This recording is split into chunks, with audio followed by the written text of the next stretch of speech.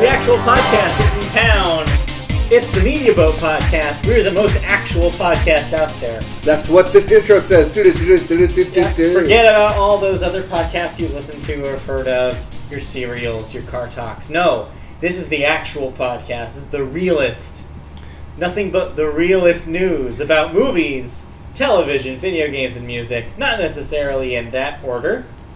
It's the Media Boat Podcast. I'm Matt. His name is Mike. I'm Mike. He's Matt. Yeah. It is sweltering hot in the summer. It's hot in California. We're in sunny Southern California. It hit over 100 degrees today. That's Fahrenheit. In the shade. I don't know if it's in the shade, but it definitely hit triple digits today. And it's just going to get hotter, folks. It doesn't get cooler. It doesn't get any hotter than this. And it's not just hot from all the Comic-Con news that came this weekend. Ooh-wee, yeah, some hotness happened. So let's get rolling right into it and talk about the hottest thing this week, which was, of course, movies. And the hottest news in movies came from the box office. All right. So, who is now king of the box office? Well, we'll get to that a little later, but there is another king notable this week with a $191 million debut to its name. And that, of course, is The Lion King. Disney's The Lion King, the CG remake of the 1994 classic Disney Renaissance film. Made its debut, set a record for, I believe, this weekend? Yes. Yeah, like this specific weekend in July. Yes. But besides that, didn't break any other crazy records. Not like the biggest of Disney's live action, not even the biggest of Disney's Lion King. Obviously, if you know anything about The Lion King. What is the biggest live action remake for Disney? I actually don't remember. I think it was Beauty and the Beast. Is it? Because I thought it was Lion the first King. One. Maybe this one is. I don't know. I haven't been keeping track of it. Okay. But what I have been keeping track of is that $1994 were real strong. And so this thing will not beat the original Lion King. However, a pretty impressive debut of $191 million. A lot of people saw this movie. A lot of people have mixed reactions, which I'm sure we'll get to when you talk about the film, because you saw it. Yes. It was part of my go-see date night movies. Yes. We'll get back to that in a moment. But before we do, let's recap the rest of the top 5 here. What else is in the top 5 of the box office? Dropping down to number 2, Spider-Man Far From Home earns another $21 million. That thing already at $319 million domestic. It's at like 975 worldwide. That will hit $1 billion. Another Disney / Sony $1 billion movie right there. We'll talk about that in a bit too. Toy Story 4 is your number 3 with another $15 million. That's at $376. That is currently outpacing Toy Story 3, which means that is a hit for... Yeah, easily will be another $1 billion. Yep. Number 4... Pixar. Yeah, Pixar. Let me finish my thought there. Sorry, yes. Still on a roll, as they have been since Good Dinosaur. Mm-hmm. Crawl is your number 4 movie, earning another $6 million. That's a good, counter-programming movie for all the family stuff in theaters right now. Yeah, all your horror. $23 million domestic total. Yeah. Okay. And lastly, people are still seeing Yesterday somehow. Another $5 million adding to its $57 million. Which out of a $20 million budget? Pretty good. That's a success. Yeah. Danny Boyle makes a successful film. That was a hit. All right. Upcoming this week, before we move on to your thoughts here. What do we got coming up this week? We have a grand total of 1 movie. What? Think about, how there's culinary opposites in food? Yes. Well, think about what the culinary opposite of The Lion King would be. And you probably get Quentin Tarantino's Once Upon a Time in Hollywood, which is your one sole release this week. Yes, there's been ads running about this film all week. Yeah. Everywhere I look, critics are raving of it because this is the 9th film from Quentin Tarantino out of 10 films that he supposedly wants to make. And, buzz seems to be positive before release, but man, I am not ready for all the think pieces and articles that will be written about Quentin Tarantino this week. Oh boy. Well, we had all that when Inglourious Basterds came out. It's happening again. It's happening exact same thing again. Well, so who knows whether that movie is worth watching. We'll report back next week if we see it. I have no plans. I have no plans to see it. I may see it. Well, but I have no current plans to see it. So we'll see. Watch this space. This is like a Quentin Tarantino space here. It's shaped like a Q. Yes. For him. Ew. It's shaped like a foot. It just has a bunch of horizontal stripes. Wait, Tim Burton. Yeah. All right. Well, what you did see though is The Lion King. Okay. So let's talk about The Lion King. So, first of all, my first question about The Lion King is, what do you think of the original 1994 The Lion King? Do you think in 2019 that it is still a masterpiece and it still holds up? Yes. Okay. I think that as a cartoon animated version, it definitely holds up. Okay. So you are a Lion King fan? Yes. Have been since it came out? Yes, I think we have the Blu-ray somewhere in the collection, or I have it on the streaming somewhere. I know I have it. You have it. I never had it. You probably have it. I know that I at least purchased it, or at least the merchandise of it. We had it on VHS. I never bought a copy after that. Okay. But yeah, no, I have a great affinity for The Lion King. It is one of my go-to duet songs with my sister. Yeah. Which is I Just Can't Wait to Be King, yeah. In which she is Simba and I am Zazu. Cute. Yeah. Because I don't get to say a whole lot and I don't get to sing it, I just have to spoken word it. And I get to yell at it too. Yes. It's key. Yes, very key there. But yeah, Lion King has a lot of nostalgic songs, a lot of nostalgic set pieces in the original film. It is one of those films that should have made $1 billion back in 1994.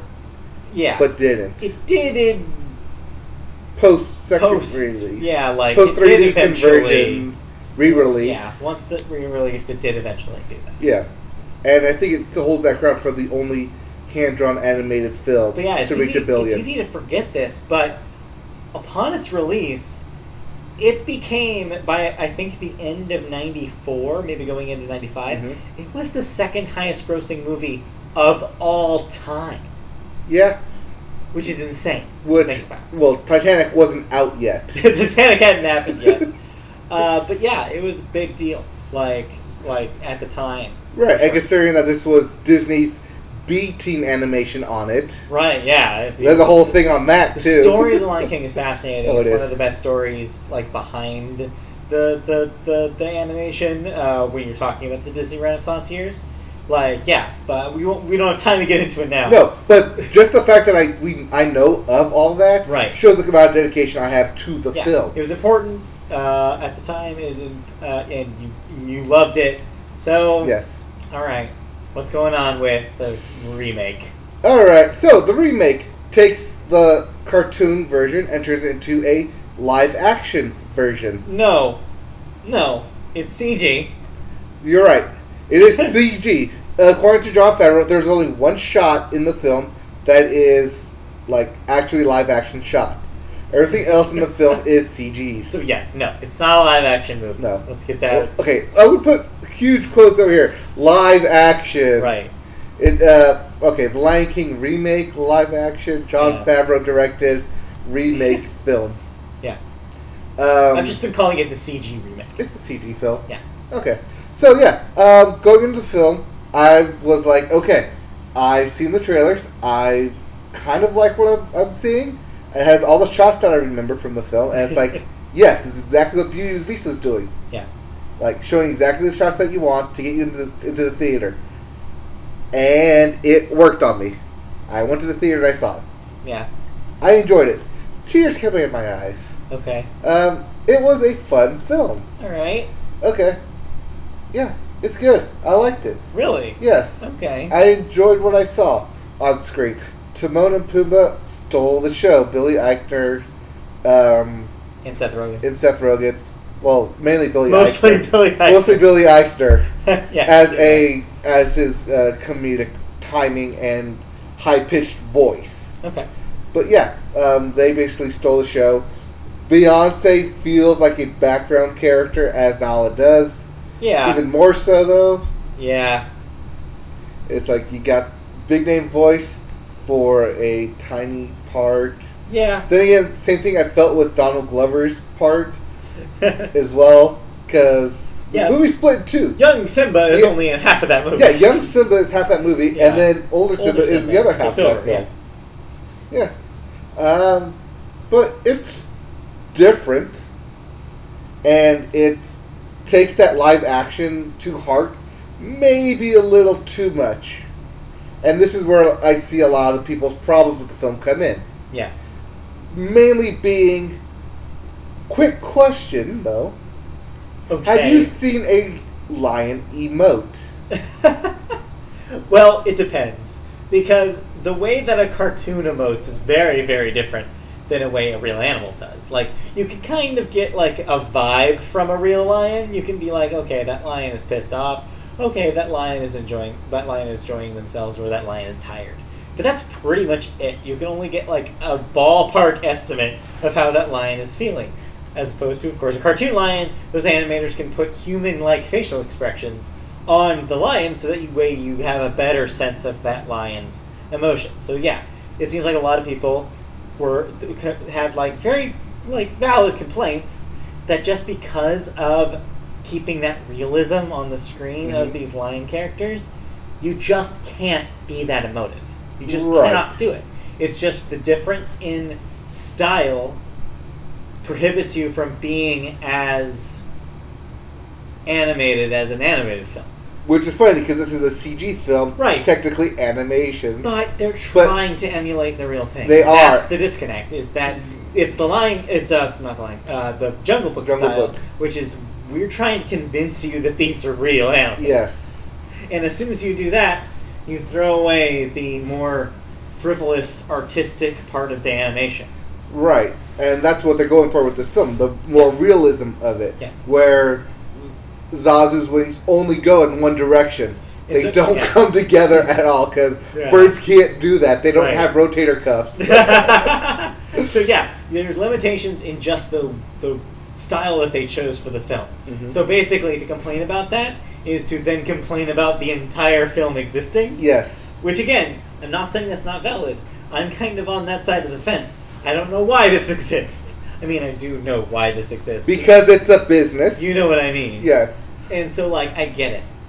But yeah, I get that. Fair. It exists because it's a business, because this is one of Disney's highest grossing films ever, and they want to make more money off of it. Well, yeah, not only that, but also, like, they want to make sure that people remember these properties before they go away. You know, like, it's also a generational thing. They want younger generations to see the thing that their parents loved when they were kids, because that's what we're talking about now, which is insane. Which is, all those kids that went to go see the film now have kids of their own. Yeah, so old enough to appreciate The Lion King. Yes. It's crazy. Yeah. But yeah. No, there's reasons that it exists. Yes. But what I'm saying is, style-wise, they did not have to do it in the way that they did. They didn't have to do it. They could have. They chose to do it to maintain that realism. And seeing that every animal in this thing was animated, that's a lot of work. That's just a lot of work in and of itself. But the way each animal moves, breathes, looks, feels, real. But I know it's fake. But it all looks so real. But I know it's fake. Which is the point. But that's the point. Is that so they're trying animation, that CG has gotten so good that it's fake. It's getting to the point where you have to ask yourself. Yeah. You have to ask yourself, wait, what am I watching? It's impressive. Yeah. But yeah, is it artistic in the same way? Does it elicit the same kind of feeling and mood that the original animated film does? That's my question. I think that's something that it going live action loses from the animation, because when you're doing the animation, you can do pop culture references, you can do specific shots, you can do a scene change automatically. You can do a palette swap immediately. You can do fun, kind of like stylized kind of animation. You can do visual gags immediately. Such as the whole sequence from the original, I Just Can't Wait to Be King. Right. You can't really do the same thing here. And I imagine that they didn't. No, because in the animated version, as soon as you go to I Can't Wait to Be King, the beginning of it, as soon as Simba jumps, the whole thing shifts color palettes to a blue background, highlighting Simba's goldenness, and everything is in that style for that musical number. You can't have that palette swap in a live action film. Because you have to still, because the style they chose, they have to maintain the realism. Same thing goes with Be Prepared. You can't have Nazi imagery of hyenas walking in a straight line while Scar's looking down. You can't have literal volcanoes erupting around you. You can't have the skull gag of the prima donna opera. Yeah. There's a lot of stuff you lose from it. Yeah. Because you can't go that visual gag cartoon route. So you mentioned that you were entertained by this, but was it as fun? No. That's the problem here. I could see that a lot of the fun coming out and just getting sucked out. The visual fun is draining, but a lot of the comedic gags that they do to replace it are fun. They have to make new ones. Yeah, like the Keegan-Michael Key and Andre Jordan. Yeah. No, it's not Andre Jordan. But and Andre, whatever his name is, 3000. No, it's not Andre 3000. That would have been great if they got Andre 3000. No, it's Eric Andre. Yeah. That's his name. That was way better. But them as the hyena duo works. They don't need the third act, Ed character, but them as a duo work so well, and they play up those gags in the rule of threes as you should. And they work every single time. They changed up where one of the hyenas, Shenzai, is now more like the leader of the hyenas rather than just one of the three. So there's a hierarchy in there. They definitely changed up the keys for the key change for Be Prepared, which works and doesn't work because it's such an iconic song to where it doesn't work. But because you're living in such a realism type style, to where Lion's not just gonna totally break out into song for one song, it works. Okay. One thing that I have seen online complain about is, "Can you feel the love tonight?" But it was in the daytime. But makes sense because if you do it at night, unlike you can do in an animated film where you can brighten up the blues, and I'd kind of highlight that. As soon as it goes dark in the jungle, what's your light source? Nothing. Exactly. The moon. Exactly. Right. I mean, they could have. They could have highlighted that. They could have highlighted it. How's the new music? You mean the one new song? Yeah. Beyonce's new song? Right. It's fine. It doesn't feel like it adds anything, much like in the same vein as all the other films that have come before it. Yeah. Where they're trying to add new songs. Yeah, we talked about this when we talked about Aladdin. But I do actually want to hit on this real briefly, because for an older generation, it doesn't hit because you didn't grow up with it. But I was at a pool party with some girls. They were 7 and 8. Oh, literal girls. Okay. Literal girls. Literal children. Literal children. And I was doing my medley of name a Disney tune and I'll sing it to you. Yeah. As I do, because I'm a human jukebox. Yes. And so they said, "Can you do Speechless?" I was like, "What's Speechless?" I don't know what Speechless. You know Speechless from Aladdin. Oh, you mean from the new Aladdin? Right. And they're like, we like that song. That's our new favorite song. It's like, okay, I don't know that one because it's new. And I tried to use that excuse. But seeing as little girls, gravitated immediately to that song saying, that's our favorite song. Oh, yeah, there's an audience. There's an audience for it. Clearly. Yeah. They're smart in the way they are doing that, yes. Yeah. And so I think, same thing with, all these other songs. I'm sure there's people out there, or little girls or little children out there, who gravitate towards these songs. Yeah. But as an older generation, it's not hitting us immediately as it would for them. To a bunch of people, this will be their Lion King. Right. It'll be old fuddy-duddies like us saying, "Oh, well, you should watch the old one," and they'll watch it, and it won't be as magical for them. Right. Because they know and love the one they saw first, just like we did. Mm-hmm. I'll be like, wait, why is all of a sudden this happening? Where'd the hula hoop skirt come from? What, I don't get it. Right, yeah. Yeah, like, wait, like when you go to the jungle, like, wait, where's all the other animals? Why is it just Timon and Pumbaa? Where's the other animals that are there? Yeah, I mean, so basically what I'm hearing is, like, it's an entertaining movie. It does its job. Yeah. It's good for people who maybe aren't as familiar or in love with the original. It's an existing thing that does kind of its own thing well enough that it can exist alongside the original. Yeah. But yes, but we should say viewer beware if you just are not on board with the stylistic change. Or if you're not on board with, like, these Disney live-action remakes they've been doing. Which is kind of the same thing. Yeah. Then this might not be for you. And that's why I've resignated I'm probably not going to see it. Right. If it's on, like, some sort of streaming service, say Disney Plus, someday, and I'm bored, maybe. But, like, as it stands right now, I'm not going to go and pay $14 for something I know that's not going to be my jam. Right. But and that makes sense. I mean, why would you? This is entertaining enough to be seen if you want to go see it. No, yeah, it definitely has all the entertainment you want in it.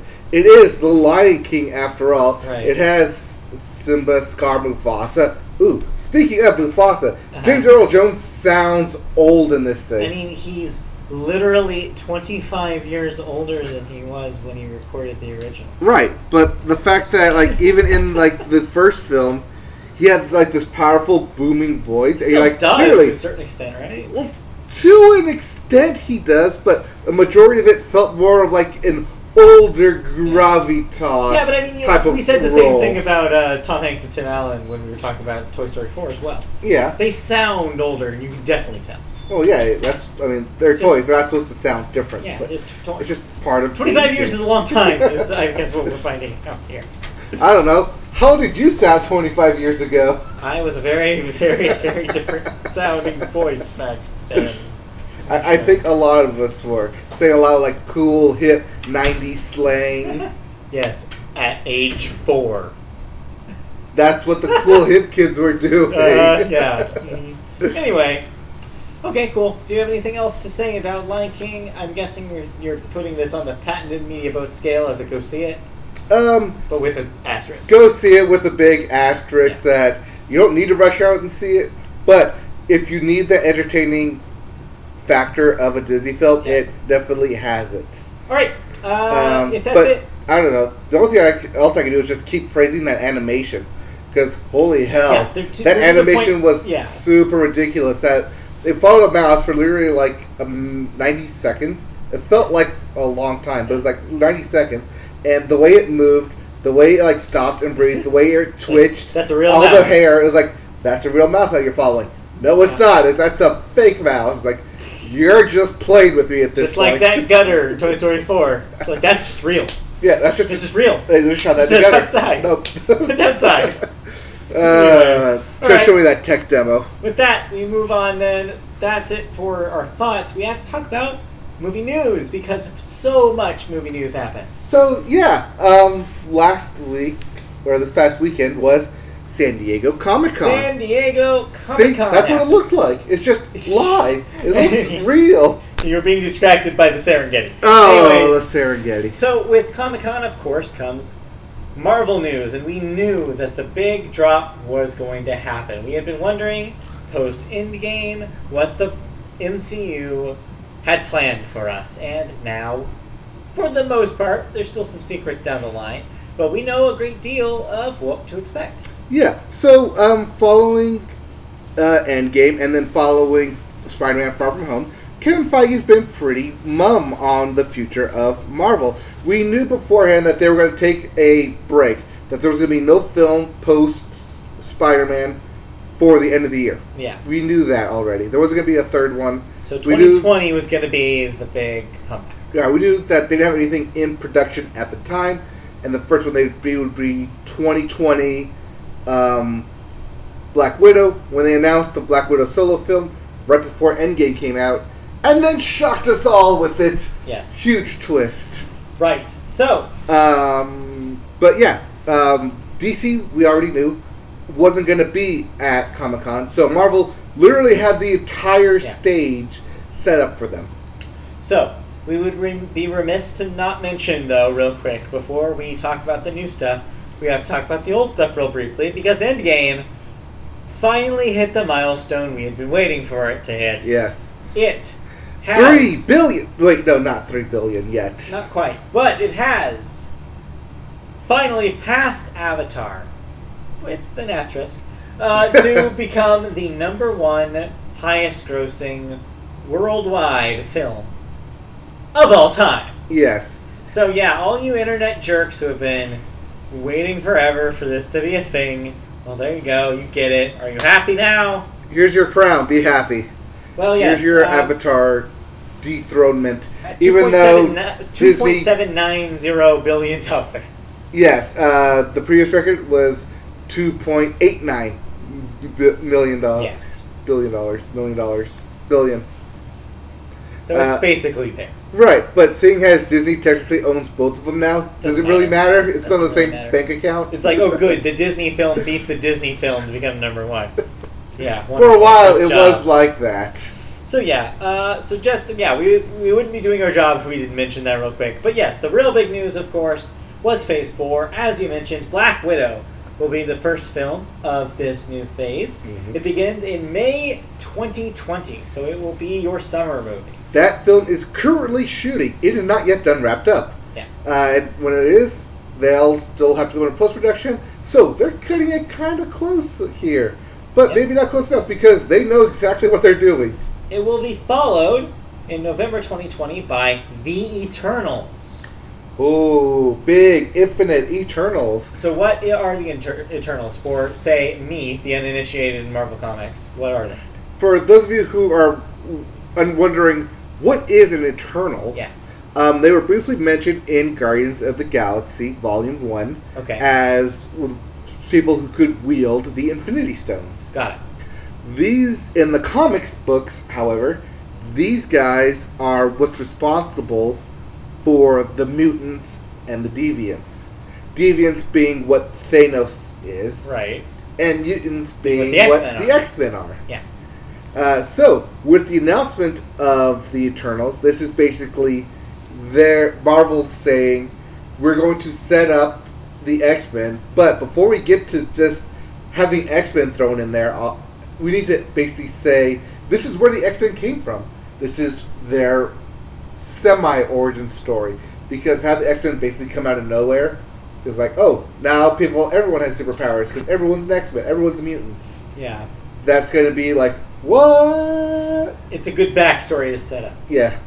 So, they continued on, but they noted that this new phase will, for the first time, include both their television shows as well as their films. So, from here on, there will be a mix of television shows and movies. Yes, before you say anything, I know technically Agents of S.H.I.E.L.D., an existing television show, was in the MCU. It did have characters who existed in both, and it did comment on things that happened in both. But this is the first time they're doing, officially, this is officially Phase 4 material. This is Marvel saying what happens in the Disney Plus streaming services will matter and affect what happens in the MCU films. So yeah, the already announced Falcon and the Winter Soldier will be on Disney Plus in fall 2020. No specific month there. No, all of these streaming services are just relative dates or relative seasons. And will be followed by the television shows Shang-Chi. That's a movie. That's a movie. Not specified. Yeah. Okay, so that will be followed by the movie Shang-Chi and the Legend of the Ten Rings in February 2021. Who is Shang-Chi? Why should I care? Shang-Chi is a master of the martial arts. Okay. He is the son of Fu Manchu. Mark is calling me. He's the son of Fu Manchu. Yes, that Fu Manchu, who is a Marvel character. But due to some legal reasons, and also Fu Manchu is really part of the 70s Marvel, they're gonna change that, and instead the Mandarin, that Mandarin, will officially make his debut in this Shang-Chi film and be that villain, and possibly Shang-Chi's father, if they're gonna do the actual story-wise. because in the Marvel comics, Shang-Chi is the son of the gang ruler, who basically goes all Lion King and backstabs his. No, sorry, not that doesn't kill his father, but yeah, kills the father, and yeah, basically becomes the good guy there. His special ability, if you want to call it that special ability, is that he knows all kung fu, Matrix style. Convenient. all forms of martial arts he studied in and has become black belt master in. It's his special power. Why? Okay. I don't know. Alright, let's be quick. Anyways, it's also kind of Marvel's way of reaching into the Chinese audience as well. It's been struggling there. But there's other films. Yes, there are. And television shows. So the WandaVision television show, which is about Wanda and Vision. Yes. In case you couldn't figure that out. Will also be a 2021 release on Disney+. Yes, that's also a TV show. And the film Loki? No, TV show the Loki. TV show, you did not specify which one was which. Neither did Marvel. Uh-huh. They didn't specify in their timeline which was which.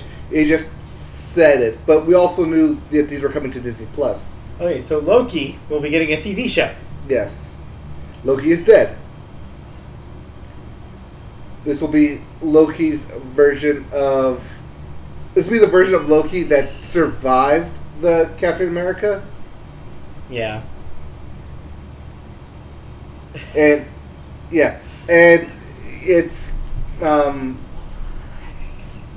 It's one of the survived Captain America. It kind of goes on those adventures, because as we all know, Loki's dead in our 616 universe, as we like to call it in the nerd universe. But we'll get to that side story of what Loki's been doing, what Loki's kind of doing, kind of, sort of, hopefully, maybe, open up the multiverse. Maybe. But I only say that because the next film will kind of guarantee that. Yeah. Which will be Doctor Strange. Yes. And in the Multiverse of Madness. Yes. This will be Doctor Strange and Scarlet Witch teaming up in this film. Right. To maybe do a multiverse movie? Yeah. Who knows? I think we should pause. I don't know. Why? I think we should pause. Oh, you just want to... We gotta resolve this. Alright. We'll be back later. Wait, let's finish up Marvel first? No. Okay, you're kind of distracted. No, because he's pissed. Oh no, this isn't a TV show. It's a movie. It's going to star Doctor Strange and Scarlet Witch. Yes. Okay. Yeah, it may be multiverse. Yeah, that's a good subtitle. That's a good ass subtitle, by the way. The Multiverse of Madness. It's better than the one the internet was throwing around, which was "And the Illuminati." Oh, yeah, that's stupid. This is way better. It is. And it kind of elicits the same kind of thing. Yeah, but at least this way it'll somehow, maybe, hopefully, kind of introduce the multiverse, like we kind of wanted in Spider-Man, but never got. Sorry, spoiler. Spoiler. But yeah, after that though, it will be followed by, in the summer of 2021, by the television show, the Disney Plus television show, What If... ... No, that's a movie. That's a movie too? No, that's a TV show. Okay, you got me for a second. So, I actually kind of know what this is. Okay, what is this? So, my understanding of the What If series in Marvel Comics is that it basically presents, like, hey, what if something was slightly different in this universe? Yes. And, it's just like a what if scenario. Like, what if Peggy Carter got the, not the Infinity Stone, got the Super Soldier Serum instead of Steve Rogers? Right. What if, like, the Avengers actually lost in the opening battle of New York? So this is a really cool idea. I like the idea of this being kind of like an anthology series that they can just kind of crank out and be like, hey, let's have this fun with these characters. What's even cooler is that it'll be animated. Oh, that's even better. I didn't know that. So, which means that they can bring back the original cast, put them in an air-conditioned booth to do some voiceover work, and go from there. Yeah, nice little chill-out sesh. Yeah. Between them. But yeah, no, that's what they're doing with that. It's animated, and it's fun. It's like, what if? Also, maybe that what if is actually a what actually Oh. for the multiverse. Yeah, that's true. Once you have a multiverse, anything can literally happen. Yep, and I think that's kind of where they're going Why to go they're with happening the what back if to back. after Doctor Strange. Makes sense. Then after that, the one of these movies that nobody asked for, Hawkeye. Yeah, we're getting. No, that's a TV show. It's a TV show, thank God. I was hoping that wasn't a movie. No, that is Hot Guy, the TV show. So that starring will that have Jeremy Renner? That will be starring R&B musician Jeremy Renner. You've seen those new commercials, right? Yes, I have. Yes, you have. Let's do a song. Right, yeah. But yeah, no, that stars new musician with Avengers money, Jeremy Renner, as he trains Kate Bishop to be the new Hawkeye, the young Hawkeye. Or I guess she's a hot girl, but we'll be taking up the hot guy name. Yeah. Yeah, that'll be cool. Yeah. Then that goes right into wrapping up with the controversial Thor Love and Thunder. Yes. So, we learned last week, before the Comic-Con stuff, that Taika Waititi would be returning Yes. to direct the fourth Thor movie. Yes. Got to 4 really quickly, didn't we? But the one thing that we didn't know until Comic-Con was that this will have a new Thor. Of sorts. Of sorts. So, they're going to bring back Jane Foster, which means they're going to bring back Natalie Portman. Yeah, confusingly, after she had been reticent to be in the franchise previous to this. Yes. Well, that's because of Patty Jenkins, and them replacing Patty Jenkins, and her being in full support of Patty Jenkins, directing Thor: The Dark World.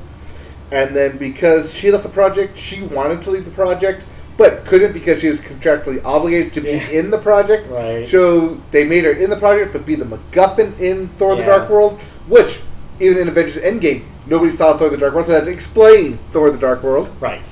And then have her in a not cameo appearance in in Avengers Endgame. But anyways, this all wraps back around to Lady Thor and Thor being a Disney princess, and that whole shenanigans that everyone was talking about like 5 years ago when the comics made it happen. Right. So yeah, that's the thing. So that will be in Love and Thunder in some capacity. Yes, Love and Thunder. It's a good name. Love and Thunder. So yeah, that's basically the Phase 4 kind of wrapped up. Then you go into Phase 5. That is Phase 4 with an asterisk. Yeah, we don't know some of the details like about other things that could possibly happen. Right, we don't know. We're unsure if this will actually be the end of Phase 4. As Kevin Feige said, Phase 4 is new beginnings, new intervening stuff. Everything is new, supposed to be new, supposed to be fresh, supposed to be take a step back from all the big stuff that happened from the first 10 years, how everything like grew and grew and grew, got big and enormous with the cosmic level stuff. That they're going to try and take a step back here and be like, that was good, that's done. We're going to put that in its own Infinity Cube box gauntlet thing for you to have, and we're going to start fresh. But we just start with new stuff, and so this is new beginnings. Taking what we got from the old and try and start new. Yeah. And for the most part, this is kind of isn't what we expected. As I have written down here, we already know of a bunch of stuff that's already in development as well. So yeah, so Phase 5 will be kind of what the things we knew were happening eventually. Right. Like Guardians 3. Script done. Black Panther 2. Ryan Coogler's attached already. Captain Marvel 2. That is assumed because I think hit $1 billion. I told you I finally saw Captain Marvel, right? No. No, I didn't mention that. I saw it on my vacation. Oh. So yeah, I've seen it now. So that little blank was filled. Okay. I enjoyed it. It's a pretty good movie. I didn't love all of it. Like, it's kind of lumpy, like and paced weird. Right. But like I liked a lot of it. Right. But Captain Marvel the sequel to Captain Marvel will coincide probably with the cosmic phase of the Marvel Universe. And then, of course, Spider-Man, the next Spider-Man movie. I'm not going to call it Spider-Man 3. That's already a movie. Right. Like whatever the follow-up to Far From Home is. Yes, so this is where we get back into Spider-Man. Yeah. There is a deal floating around that says that one of these Spider-Man films that Marvel makes has to hit $1 billion for Marvel to make the third film. If not, all the rights... If not, Sony can make that third film and be standalone in their own universe. Right. Like a Venom kind of follow-up thingy. Right. That'll be part of the Venom universe. Right. Well, let's hope that... But that probably won't happen. Well, I mean... Spider-Man needs $25 million to hit the $1 billion. I think it can make $25 million. That's why I brought that up in the box Right, office. yeah. I think it can do it. I think it can do it. But of course, that wasn't the biggest news of all this. No, the internet went to flame when they revealed that they were reviving the franchise Blade to be part of the Marvel Cinematic Universe. Yes, with two-time supporting actor winner Yes. of a drama. One of our favorites here at the Media Boat Podcast. Yes, Mahershala Ali. That's great casting. It is. Seems like people are ready for a Blade movie.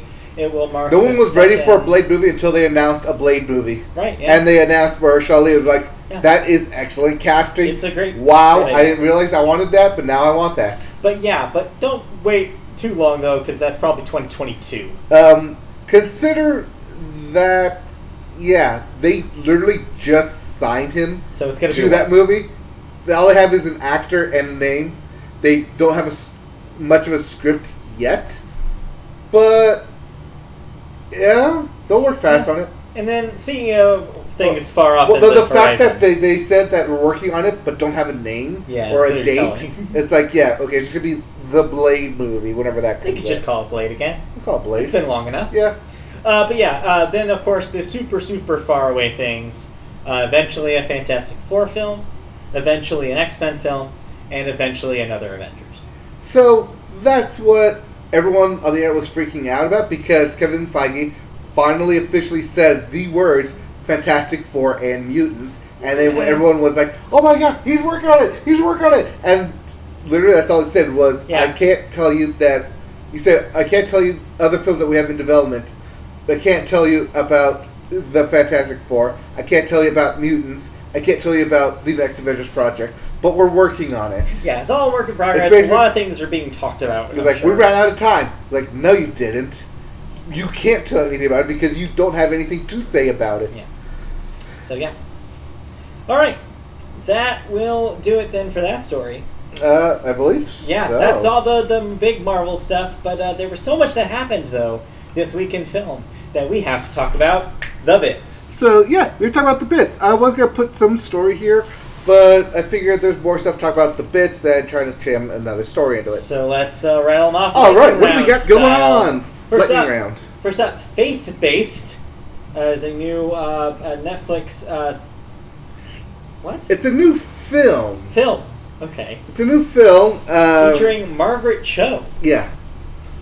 As the CEO of a Netflix Christian film-based company. Okay. Oh, this isn't a Netflix film. No. Okay, the way you've written this is very confusing. Okay. Okay, Well, this because is I had to pare it down from what it was originally. Faith-Based is a movie featuring Margaret Cho as a CEO of a Netflix for Christian cinema. So Yes. basically a fictional net streaming service that's Yes. for Christian movies. Yes. And David Koechner as a washed-up 80s action star who they're trying to get to star in one of their films. Yes. Okay. Seems like an interesting premise. Yeah. It's based off two unknowns, or not. It's not based off of. It's two. Yeah. The writer directors are also going to star in it, and they basically realize that faith-based films make a ton of money and they're cheap to make. Yeah. Let's do that as a quick get-rich-quick scheme, and so they're trying to mooch over Hollywood's faith-based films in order to make money. Yeah. Interesting. Okay. Yeah. Yeah, could be cool. It's an interesting premise. Next. It sounds like comedy. Yeah. Next up in the bits, Jennifer Lawrence is to star in Paola. So Paula's. Paola. Paola. Paola. Paula. Paola. Paula. I can't do that. Sorrentino's. Yeah? Yeah. Okay. Yeah. Mob Girl adaptation. Mob Girl's book. Mob Girl is currently the best-selling adaptation good. And so, Well- yes, Jennifer Lawrence will be starring in the film adaptation of that. Yes. All right. I didn't read the book. I didn't read the synopsis. Yeah. I don't know what it is. Nothing. But Nothing. be prepared for the trailer that says featuring or based Jennifer on the Lawrence best is Bob Girl in the best Bob Girl in New York Times best-selling novel. Bob Girl, yeah. Sylvester Stallone is in the beginnings of making a new Rocky movie because he's Sylvester Stallone. I could have sworn he died at the end of Rocky 2. At the end of Rocky 1? At the end of Rocky? At the end of Rocky Balboa? No. When he fought the Russian? No. When he fought Mr. T? No. Still alive. When he fought Apollo? No? No, but in in the Creed movies, doesn't he have like he has cancer. All right, well we'll see what happens. Maybe he fights cancer.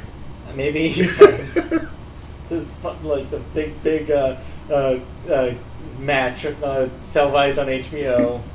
Rocky versus cancer. Rocky versus cancer. All right, Sonic movie that nobody wants is delayed again to March 2020. Yep. That's just a month though, so don't get freaked out. Yeah, we originally reported that it was delayed to February of next year. Valentine's film.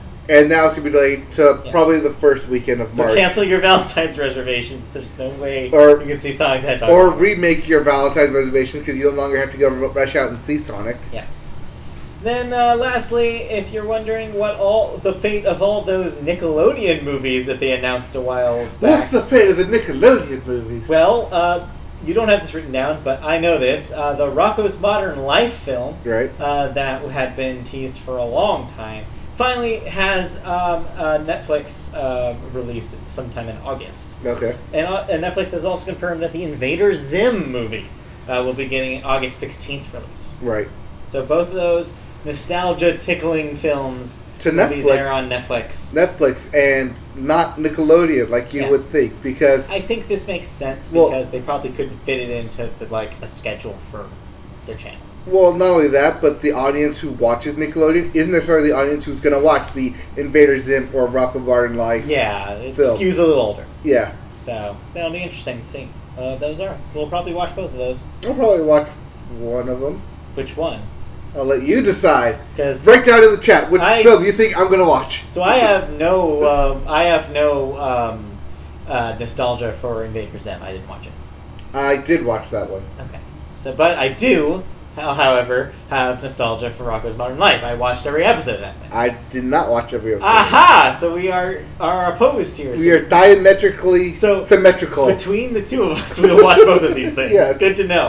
All right, let's move on then. That's it for It's probably why I wrote down the Invader Zim one. You remember the Rocko's Modern Life one? Yeah, that's probably why. Because it reflected better. You reflected better on us. Anyway, so that's it for movie news. I'm already losing my voice, and we're not even close to finishing this. So let's get rolling. We have to talk a lot about Marvel. We did. Marvel. Let's move into television then. And we always start television with sports. All right, what's going on in the balls of sports worlds? Honestly, not a whole lot. No. Because we're in the kind of dead zone. We are still in the dog days of baseball summer when baseball is the only thing on. But there is hope on the horizon. Hey, nothing wrong with baseball. Watch baseball right now. Yes, but there is hope on the horizon. For other sports, yes. Wherever it may be for you. Yeah. The NFL training camp begins this week. Yes. Rookies reported on Monday. Everyone else, the entire team, had to report by today for all teams, which means training camp has officially started. Exciting. All right. Yes, which means Hard Knocks is Hard right Knocks. around the corner. Having it. Exciting times. Yeah, Hard Knocks with the Raiders. The first episode will be the August 3rd, I think.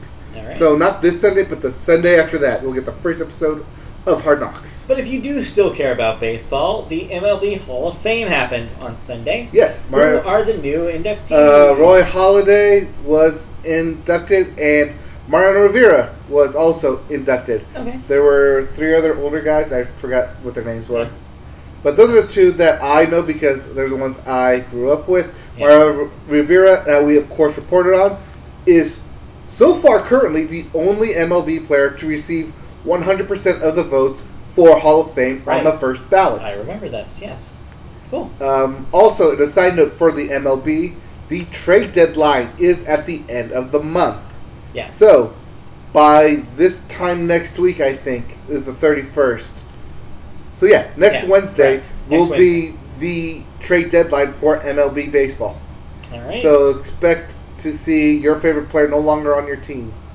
Maybe. Sad. Well, not our team, actually. Not our team. All our favorite He's players locked have, in. like, ridiculous $13 million contracts. They're all locked in for 5 years. Yeah, we're good. We're good. All right. Well, then, anything else in sports before we move on to the Comic-Con stuff that happened in television world?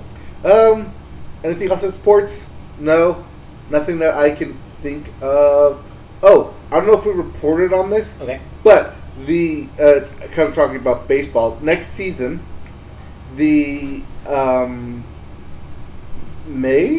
Rays, Tampa Bay Rays, will officially play half of their games. Oh, right. I heard not this. in Tampa Bay. Yes. Not even in the United States. Right. But in Montreal Yes. as the Expos. Yes. In a weird actually part of their actual schedule. Yes. They'll be the same team, but really two teams. Yes. Under two names. Yes. Yeah, it's weird. I don't understand it. I don't know either. But in other baseball news, I just remembered that this happened literally yesterday. Yeah. 'Cause I was watching the Angel-Dodger game. But the Los Angeles Dodgers will host the 2020 MLB All-Star Game. Oh, cool. I did not see that. That's great news. It's either the 2020 or 2021. So, so are you going to go? I don't know. That traffic is terrible. Yeah, I don't know if you want to be there, but... Considering that I went when the Angels hosted it. Yeah. Sorry. I worked when the Angels hosted Right. it, and then also went to it. And because I was working it, I was able to get like literally everywhere just by flashing my card everywhere. Super cool, by the way. Super cool. Yeah, so it was, that's... I may... We'll see. Go? We'll see next year. It's a year away. Yeah, we got time. Yeah. All right. Then let's move out of sports then and into television news. As I mentioned, Comic-Con affects both the movies worlds and the television's worlds and comics, but who cares? Yeah. But yeah, television had its own share of Comic-Con news. So what is coming to a TV near me? First up, Netflix's side of the operation unveiled their trailer for The Dark Crystal Age of Resistance, which we already mentioned in part of our E3 news. Yes. About the game that was based on it. They also showed off their first trailer for The Witcher series. Which we all knew was coming. We have been constantly reporting about that one. So The Witcher remains a thing, and people seem to be confused by that trailer. Yes, they're confused because it looks nothing like the games. Yeah. But during Comic-Con, they actually asked them about that, and they said that, quote, they have no intention of adapting the video games to the TV series. Yeah. But they'll feature the same characters, right, but in their own stories. They were books before video games, so I guess... So they have lots of source material there. Which Polish books? We should ask our friend about that. Yeah, maybe. See if he's heard of them. Alright, HBO, meanwhile, showed off their trailers for Westworld, the new season, His Dark Materials. Which, for those of you who don't know, that is actually the book series that started with The Golden Compass. Yes. But then never got the sequel to that. But yeah, this is that series based on those. Series. And then also their Watchmen series, which takes place after the events of the Watchmen comic. Correct. Yes, they revealed the next trailer for that. I don't think that's in October still. It's October. Yeah, that's an October release. Brandon Routh will be reprising his role as Superman from the Superman movies in the Arrowverse crossover on the CW. And that officially confirms which Superman is in this universe. That Superman. Brandon Routh Superman. Yes, Brandon Routh Superman returns. Superman returns to Superman. TV. Yeah. Weird choice. I don't know why that's Superman, but sure. Maybe because they couldn't get Henry Cavill or Christopher Reeves. Well, obviously. Obvious reasons. I'm surprised they're not wrapping him up into the universe with the current DC cinematic stuff, but I guess. Yeah, but yeah, that'd be Henry Cavill. Right. That's weird. They didn't do that. Okay. Whatever. I think Brandon Routh was more affordable. Probably. Meanwhile, also tone-wise, I feel like not only tone-wise, movies, but costume-wise, his matches up more with Supergirl's costume. Yes, there's that too. All right, CBS on the aesthetics. Meanwhile, CBS showed a new trailer for a new Star Trek series called Star Trek Picard. We knew this was coming, but this is the first official trailer, and we saw more of Yes, sir. So Sir Patrick this is Stewart. what you think it is. It's Yeah. about a young... Nope. No, it's about an old Patrick Stewart Yes. as Jean-Luc Picard. I believe it's the old Patrick Stewart. Because they're not going to digitally alter him, so... Oh, they could. They could. They have that CBS money. That CBS money. Yes, because that will be a CBS Access exclusive. Meanwhile, in the world of Adult Swim, Rick and Morty Season 4 has been finished, writing-wise, and the animation is in process, and Season 5 is already in progress. Yes, Dan Harmon, Justin Roiland came out and said that this wait between Season 3 and Season 4 will be the longest wait we'll have. Yeah. Because, They ordered as a we bunch of episodes previously of this thing. reported, Adult Swim ordered 80 episodes, 80 additional episodes. Yeah. So yeah, there's going to be a lot there'll be a more. lot more Rick and Morty. And I believe they showed some footage. They showed some footage of a scene, I think it was, basically saying, this is what we're working on. Isn't this hilarious? Because you don't know what's going on. Right. No, not really. Yeah. Not particularly. And then in the world of Disney, DuckTales gets Woohoo! ready for more 90s nostalgia as their poster for Season 2 wrap-up. Since Yeah. Season 2 is already in progress. And Season 3 have revealed more appearances from other classic cartoons of the same era. These include appearances by Chip and Dale, Rescue Rangers themselves, Tailspin, yes, I saw Baloo up Yes. there in his little plane, Darkwing Duck, who's already had cameo appearances on the show, Right. and Goof Troop characters. Specifically Goofy. This is interesting. I was excited to see them kind of bring in the Disney Afternoon universe. Yeah. And kind of bringing them back into the fold with DuckTales. Yeah, it's fun. It's gotten away from it being a reboot spin-off. It never was. It never was. They were never trying to do exactly the same thing as the original. I think they were all from the start wanted to just elicit the feeling, the spirit of the original series with the same characters, but then bring like a modern sense to it. Oh, it definitely works. I was watching some Yeah, DuckTales it's good stuff. this weekend, actually. It's great. It's such a good It was fun. Yeah. Disney animation still, to tell the animation, really having a golden era right now. Oh. Between this and Star and Amphibia and Gravity Falls, of course, which started all this. Right. Yeah, and I hear the Mickey shorts are really good. Yeah. I have not watched any of They them. are Emmy nominated, the Mickey shorts. Yeah, I heard they're fantastic stuff, so I'll have to look those up too. All right. Yep. Let's move on, though. Last thing, in Comic-Con, I didn't have this written down, Yeah. because I just remembered it. But as part of the Supernatural farewell address. Yes, final season. Final season, also final Comic-Con appearance. Packed hall. They literally did 2 shows. They showed it everywhere. Everyone cried. Everyone cheered. Standing ovations. Yeah. It's coming to an end. Just a reminder for those of you who used to and maybe still watch Supernatural. It's coming to an end this season.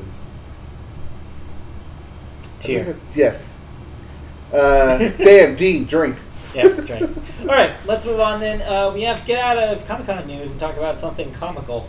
And talk about a sport. I mean, no, wait. I don't know. I'm confused. Is this sports or is it entertainment? Combine them. Oh, Throw it's them sports together. entertainment. That's Oh. what it is. The AEW, or Bless All you. Elite Wrestling. Okay. It's not the WWE. No. It's the AEW. They have announced with Warner Media Wednesday that they will begin airing live weekly shows on TNT. Wow, am I having flashbacks to the 90s? Jesus. Wrestling on TNT, beginning Wednesday, October 2nd, from 8 to 10 p.m. Eastern Time. Yes. However, the debut comes just 2 days before the WWE will debut SmackDown Live on Fox, as we previously reported. Yep. With the show moving to the broadcaster's Friday lineup on October 4th. The televised show will take place in different cities. This is going back to the AEW. Yes. Will take place in different cities across the nation each week, starting in Washington, D.C. at the Capital One Arena. Ticket pricing and on-sale date for the first event will be announced on July 29th, in case you're interested, at 12 p.m. Eastern Time via AEW's social media platforms. They've already begun running live events, including Double or Nothing, Fighter Fest, and Fight for the Fallen. All of the events have just been streamed. on a streaming site I'm not familiar with, BR Live. That is Bleacher Report. Oh, that's the Get Your Sports News app. And I've heard of them. I just haven't seen them shortened to BR. Bleacher Report has been the website for all your sports news for a long time. They recently, about 3 years ago, started doing live events, mainly MMA stuff, like Sidecard. Bellator, I think, was their thing as well. Yeah. But yeah, this is them branching out as well. Yeah. So yeah, the company's next event, called All Out, will take place in Chicago on August 21st at the Sears Center. It will also it'll also stream on Bleacher Report Live. Yep. AEW, by the way, was founded by President and CEO Tony Khan. Yes. Khan! I'm glad you got that. That's it. Yeah, this is started up by actually former WWE wrestlers. They've been going on for about 2.5 years now. Yeah. And yeah, this will be an alternative to the WWE, which, for all intents and purposes, is a monopoly on the wrestling genre. It really is. At least mainstream wrestling. Yes. All right. Yeah, this is the alternative on TNT on Wednesdays. We won't be able to watch it because we do this. It's true. Also, I wouldn't watch it anyways. Speaking of alternatives, when shows are canceled, sometimes you need to watch something else. Oh no! What am I no longer? Wait, do we have more thoughts though? Oh, sorry, I got ahead of myself. Do you have any thoughts? I got my doctor to watch The Good Place. We were able to watch seasons 1 and 2 on Netflix because they're streaming on there. Okay. And as soon as we were done, we wanted to watch season 3, but couldn't find it. Yeah. It won't be available on Netflix until September. But even if you go to NBC's website, they only show the last 6 episodes for some weird, arbitrary reason. Yeah, I don't know. This happens more and more these days. This is why owning digital content, or basically finding out who owns the content in streaming, is more important than ever. It's a constant confusion. Yeah. But, I mean, if I want to watch it, I think I can go to my local Best Buy and pick it up, or order it on the Amazon. Yeah. Maybe. From the Amazon? The actual jungle? Yes. Yeah. Get me down that river. I want to mention real quick, Amphibia wrapped up its first season. Oh, okay. That's quick. Since I've been... Yeah, we're putting out episodes every weekday, so it went very quickly. Okay. But yeah, I want to follow up from last week, though. It definitely picked up, and I was actually really happy with how they ended it.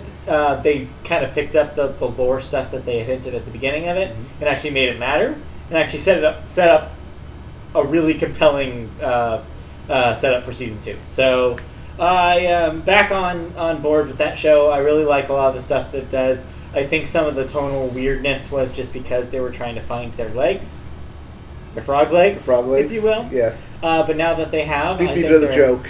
They're really hitting the stride with that show, and yeah, I'm excited to see what they do with the season 2.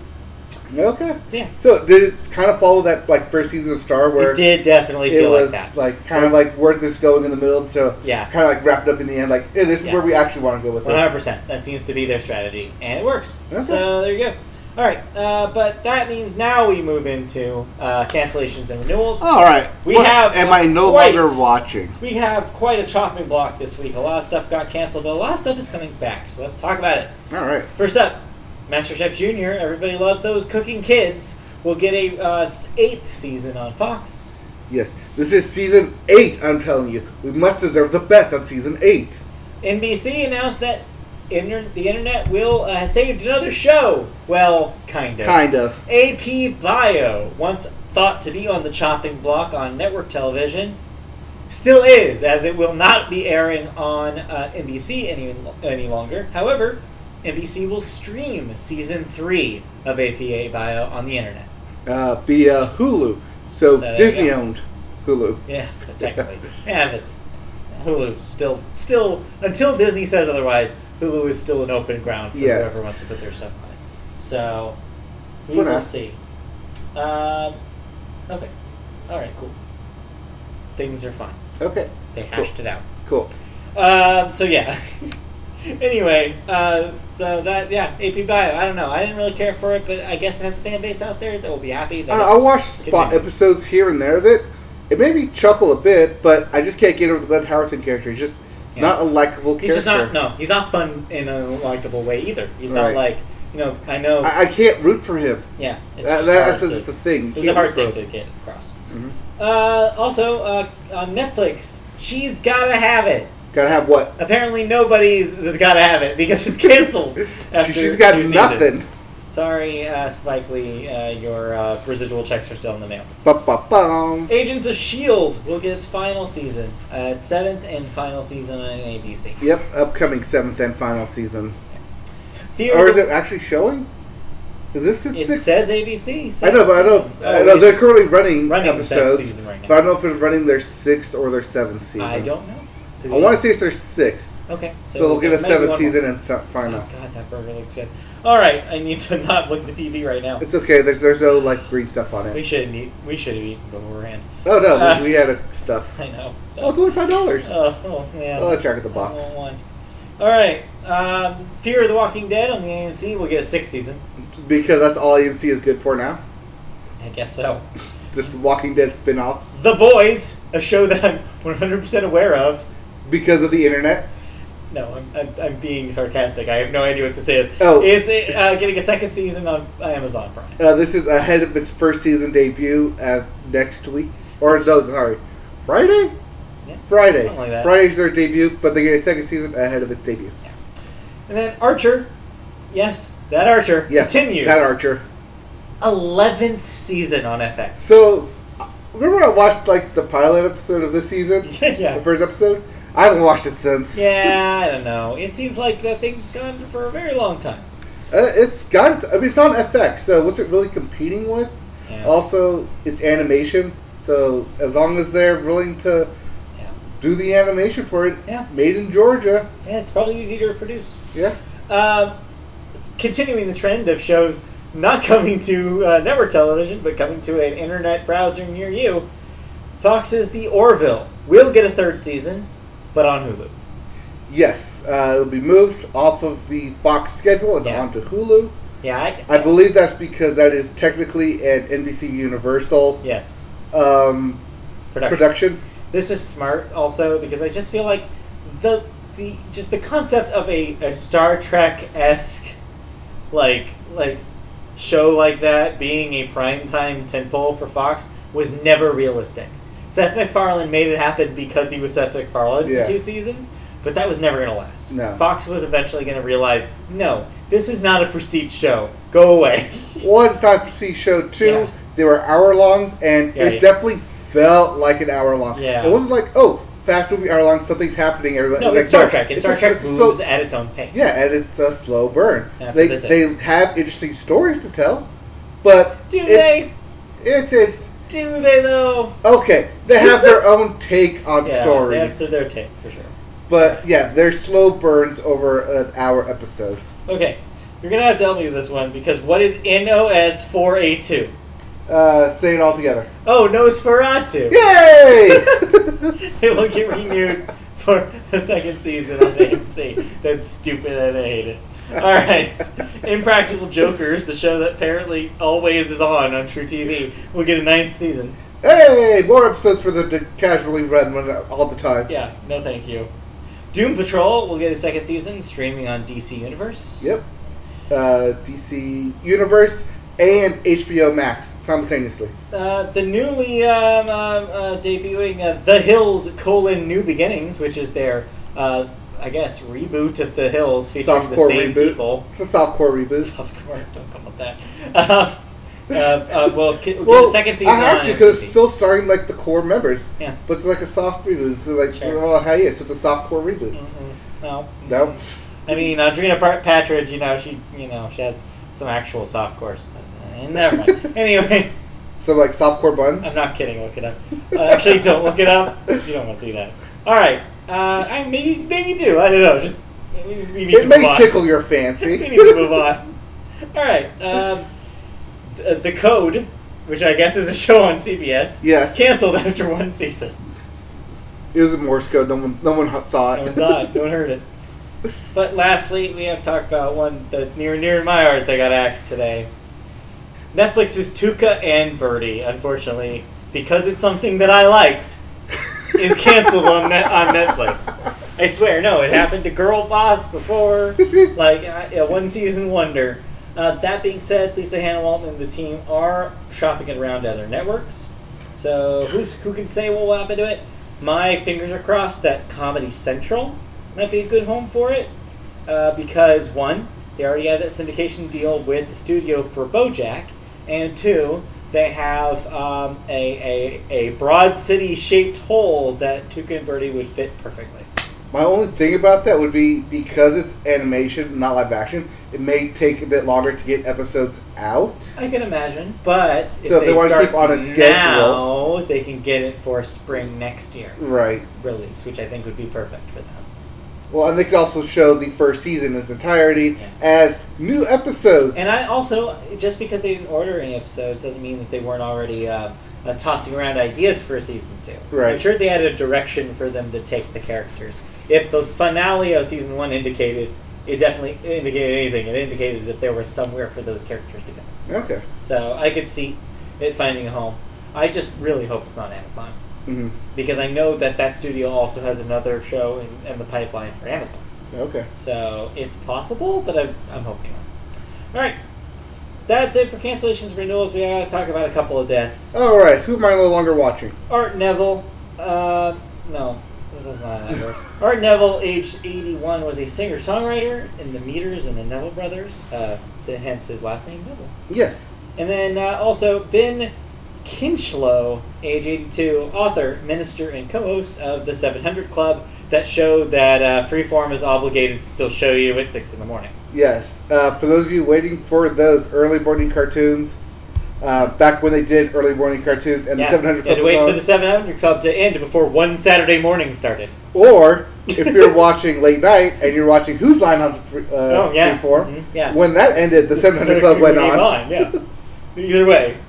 Either way, that's the 700 Club. Remember one Saturday morning? Good times.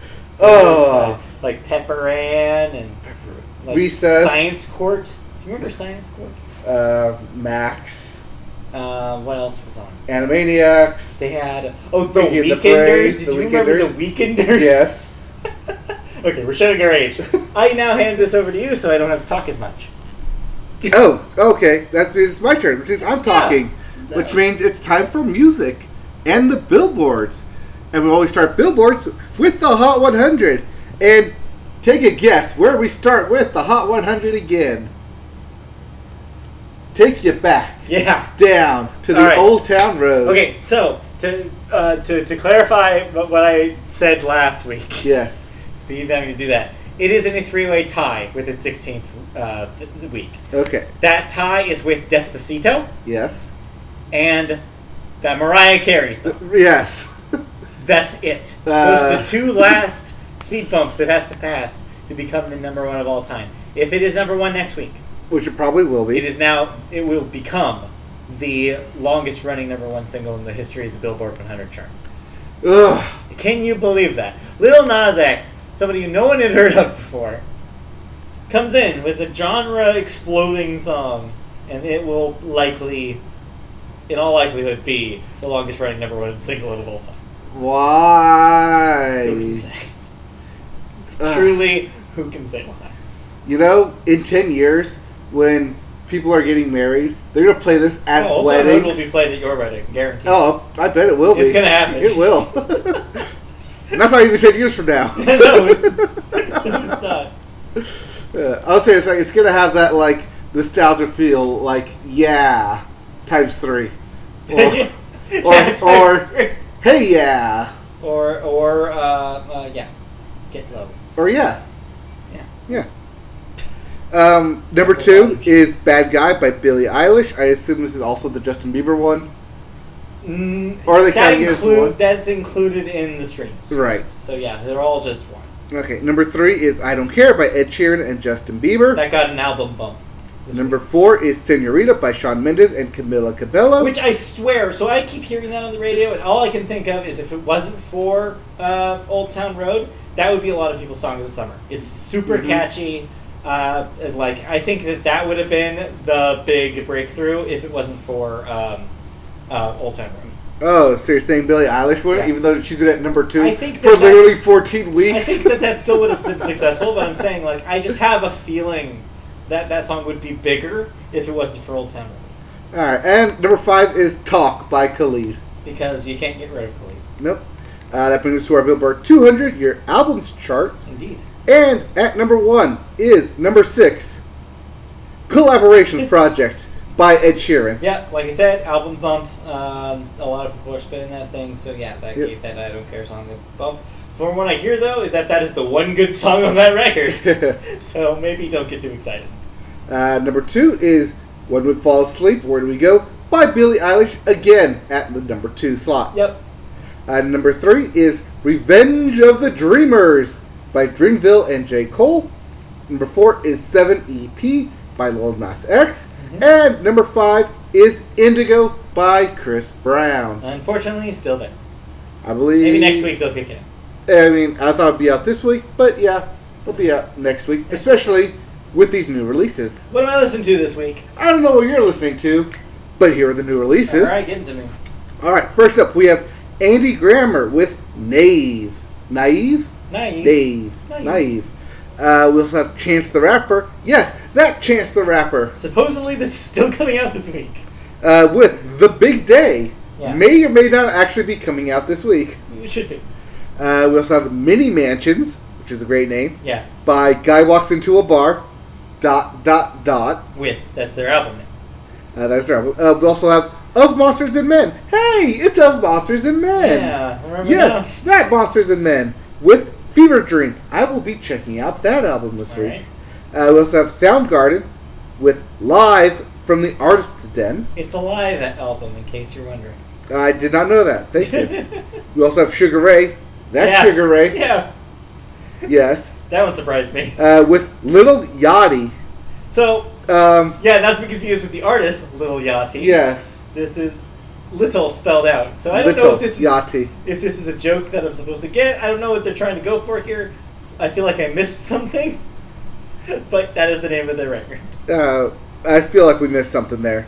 Maybe there was something in that vanilla latte I served Mark McGrath in 2013.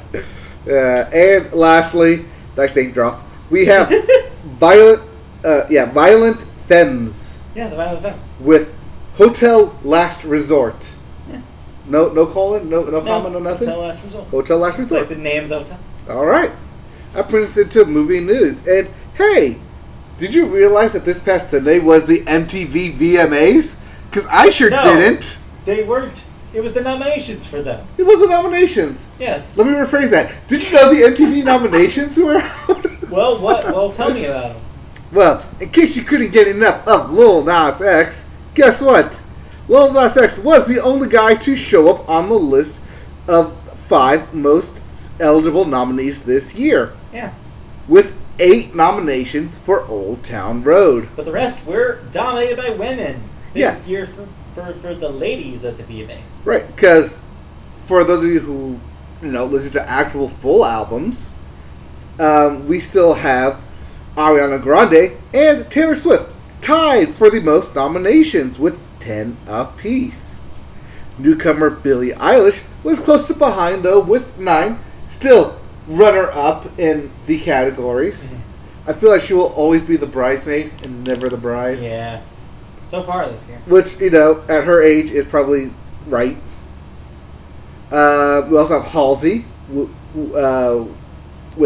the 5th most popular nominee at 5 nods.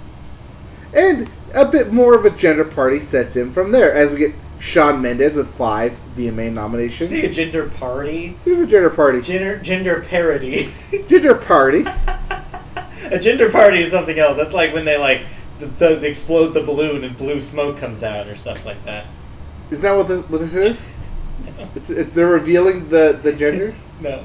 Well, they're revealing Shawn Mendes at least. Parody. Parody is the word. Oh, okay. I'm not looking for it. You put it there. I wasn't searching for it. It was just there. I copied and pasted it.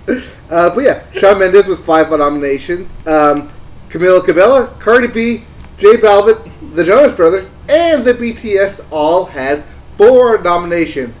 And Cole Calboom Yeah. with a solo shot to the nominations. Has nothing to do with the VMAs, but I'm glad we talked. I don't know. Maybe. The list of three nominations goes to Anderson.Paak, Drake, FKA Twigs, Her, or H-E-R, Yeah. LSD, Rosalia, and Solange. Yes, that's Solange. All got 3 nominations. Cool. Yeah, so not bad for VMAs. No. Like, I feel like they're on the right track for like how this year has been going. I think it really has been dominated by women. Yeah, Beyond Lil Nas X. Yes, it really has been, especially the beginning of the year with Sweetener by Ariana Grande. Crazy year. Yeah. Yep. Taylor Swift, I think, she's trying to crawl her way back up to that reputation. relevance. We didn't mention this, but she put out another new single. Yes, today. this one called Archer. Yeah, it's from one headline. I guess it harkens back to an older sound. It does. It made me want to wait for the chorus to pick up and get into it. That sounds like and it never did. Song. It never did. Yeah. It's like waiting for the beat to drop, and it never drops. Nope. I was like, okay, this is good. Not I'm that kind of digging thing. this. And like, okay, get into like the hard poppy vibe that I want to hear in the chorus, and it never gets there. It's just You weren't ready for it. It's always the build up, never the drop. You weren't ready for it. No. Maybe it's just me. Yeah, you need to calm down. Anyways. All right, I've got that out of the way. Moving on. We're delirious. It's okay. Anyway. No, we're contractually obligated to not drop Taylor Swift albums or song names as they appear. That's the thing. Which is a thing we're not contractually obligated to do. Yeah. But we do need to talk about Bruce Springsteen. Yes, apparently. Yes. Because it was a slow week. If you couldn't tell, Bruce Springsteen mentions the slow week. Yeah. I'm surprised you did with this story and not the Metallica story instead. Yeah. They're about the same to me. All right. Well, anyways, Western Stars, the film Western Stars, that Bruce Springsteen has made to accompany his recent album of the same name, Western Stars, will have its world premiere at the Toronto International Film Festival. It was announced yesterday. The feature is being listed as a co-directing project between the boss himself, Bruce Springsteen, and his longtime filmic collaborator, Tom Zinni, who just picked up an Emmy nomination for his solo direction of Netflix's Springsteen on Broadway, in case you didn't know. Bruce Springsteen also is taking a co-credit at the helm of the film. Was not known until now. But yeah, chalk up director under what else Bruce Springsteen can do. Or what else he can't do. Like, what can he do? Like, direct? Nope. Yeah. Nope. Cross that off. That one off. But Jack of all trades. Or a Bruce of all trades. Yep, a Bruce of all trades. But, I mean, you have to when you're the boss. He is the boss. But don't be confused with this film with the other Bruce Springsteen film coming out later this year. It's different. That's a different film based off Bruce Springsteen's music. Yeah. This is just off of his most recent album. Yeah. But we get into thoughts, and I guess we could talk about the Metallica thing next week if it's still slow. If it's still slow. But yeah, Metallica bought tickets.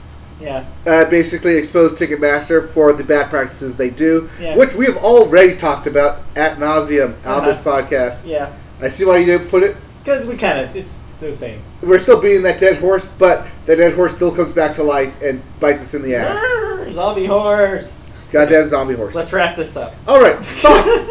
Actual thoughts on you music. listened to some music. I listened to 2 albums. What'd you get? First one I listened to was Order in Decline by Sum 41. And does it sound like Sum 41? It does. Okay. Oh, who hurt Sum 41?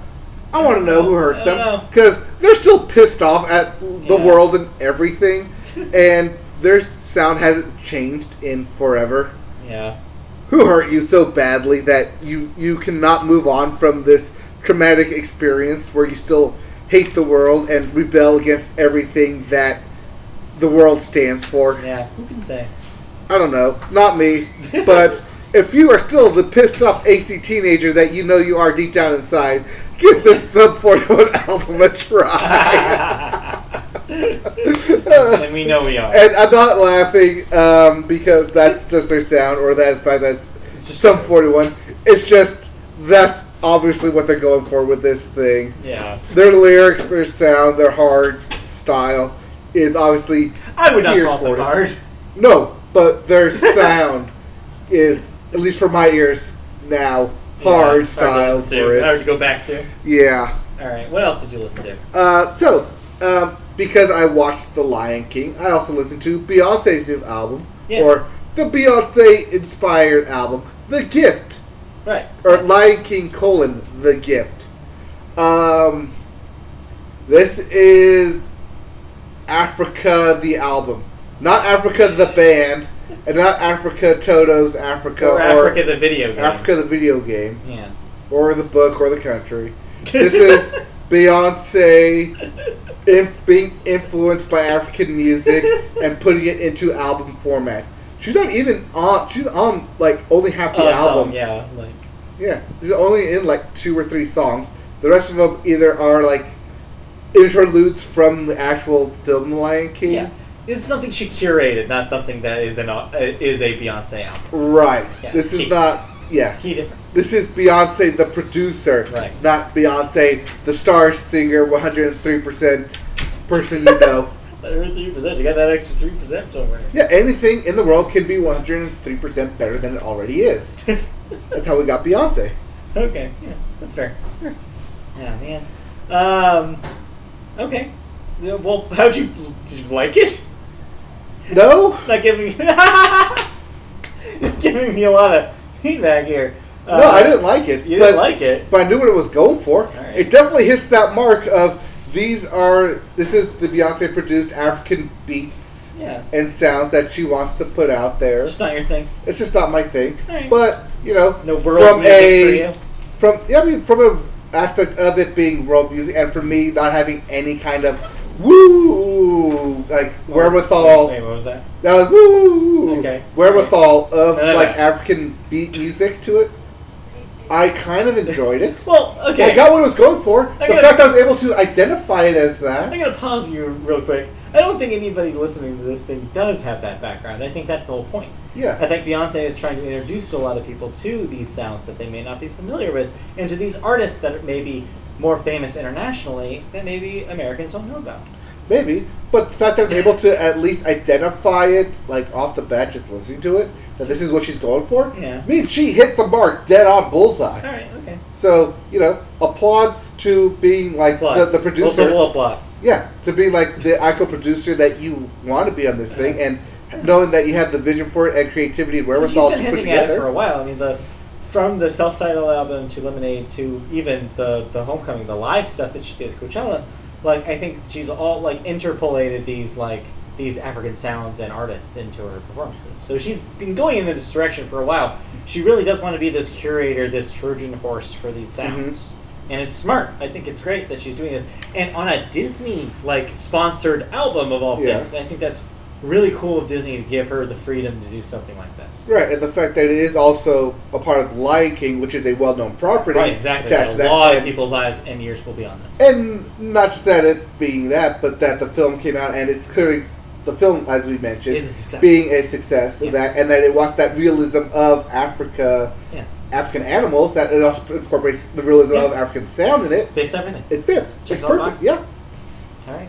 Any other thoughts before we move on to our last segment? No, I don't have any other musical thoughts. I mean, we did listen to the Taylor Swift songs, but Yeah, until the album comes out, we won't Yeah. review all those. All right, let's just roll into video games then. Let's make it snappy. All right, you don't listen to anything? I did not. Ah. At least. Well, okay. Well, let's start with video games and we get new releases. All right, what do we get? First up is Wolfenstein Youngblood. Yes, Youngblood. This is the spin-off of the Wolfenstein games. It's not a full game. Right, this is the one with the kids, right? So it's the teenage daughters Yes. of BJ. Right. So it's his daughters, at 16 or something. Yes. And it's their kind of side story in the 80s that's happening in between the last game and the presumed next game. Right. But yeah, I heard good things. I heard some real cool like set pieces, some real cool like co-op. Like this will be a cool co-op game. So. Okay, cool. We also have Kill la Kill Dash If. So yeah, this is a video game based on the anime. Needless to say. That comes up for the PlayStation, Switch, and PC. Yep. Wolfenstein Youngblood for everything. Yeah. PlayStation, Xbox, PC, Switch, everything. A worldwide release. We also have Fire Emblem: 3 Houses for the Switch. Yep, that's the Switch Fire Emblem, long-awaited for Fire Emblem fans. Yeah, you know what that is. And lastly, the asterisk, huge asterisk here. Yes. Madden 20. So yeah, EA Access people will have access to Madden 20 this week. Everybody else waits another week. Yes. If you want to pick up a physical copy, you have to wait a week. Yeah. Till August 2nd. Otherwise, if you have EA Access, you can get it on the PlayStation, Switch, or PC and play it a week early in front of everybody. But yeah, so get ready. Football season. Football's around the corner. Your favorite thing. Football. Yeah, no, the dog's excited too. Dog wants football. Yeah, who doesn't? Right. I don't really care. But I'm happy for you. How about that? Aww. I'm happy that you get your football. I'm a football. All right, moving on to Nintendo and Joy-Cons. And the picture I have up here, yes. Clearly, these are not Joy-Cons. No, but this was the big story following the announcement of the Switch Lite. Well, there was some less than stellar news coming out of Nintendo. Yeah, recently reports emerged that Nintendo Switch's Joy-Cons controllers are liable to drift or, register analog stick movement without any input from the user. So not like turn really tight around a corner. No. We're not talking Tokyo style here, although it is a Tokyo-based Okay, so we're talking about melding your mind to somebody to create to pilot a robot and fight kaiju. No, but that's... You're getting closer. Not that kind of drift? You're getting closer, though. Okay. We're talking about, like, if you're in a car and you're not touching anything on the steering wheel, but you're just going straight, and it starts veering off one side. Yeah. Okay. Yeah, it's that kind of drift. Got it. Nailed it. All right. Yes. Vice, the Vice, or I guess Waypoint at this point. Well, yes, I believe... I don't know who actually broke the story. Anyways. But if they're saying Vice, yeah, it was probably Patrick Klepek of Waypoint. Yes, Waypoint obtained it. They're not known as Waypoint anymore officially. Aw. Yeah. Oh, yeah, you didn't hear this? No. Vice wrapped up several of their sites that used to be independent into their own branding. Oh, so now it's just all Vice? So it's just Vice Games now. Yeah. The Waypoint brand is still used for their podcast and for their social media handles. Okay. But officially they are known as Vice Games. All right. So then, Vice Games obtained an internal Nintendo customer support memo that states that support members are now being told to offer users free repairs for broken controllers. No questions asked, even if the controllers no longer fall under Nintendo's warranty. Yeah. Additionally, it's a very Microsoft Xbox 360 move. Yeah, additionally, those who paid for repairs are being offered refunds. Quote, customers will no longer be requested to provide proof of purchase for Joy-Con repairs. Additionally, it is not necessary to confirm warranty status. If a customer requests a refund for a previously paid Joy-Con repair, confirm the prior repair and then issue a refund. So this is all hot on the heels of a class action lawsuit that was filed last week. This is something that's been going on since the Nintendo Switch was released. A lot of people have complained about this happening. I have not had this happen to my Switch yet. Fingers crossed. Yes. But yeah, it's cool Nintendo getting ahead of this before they're liable for it legally.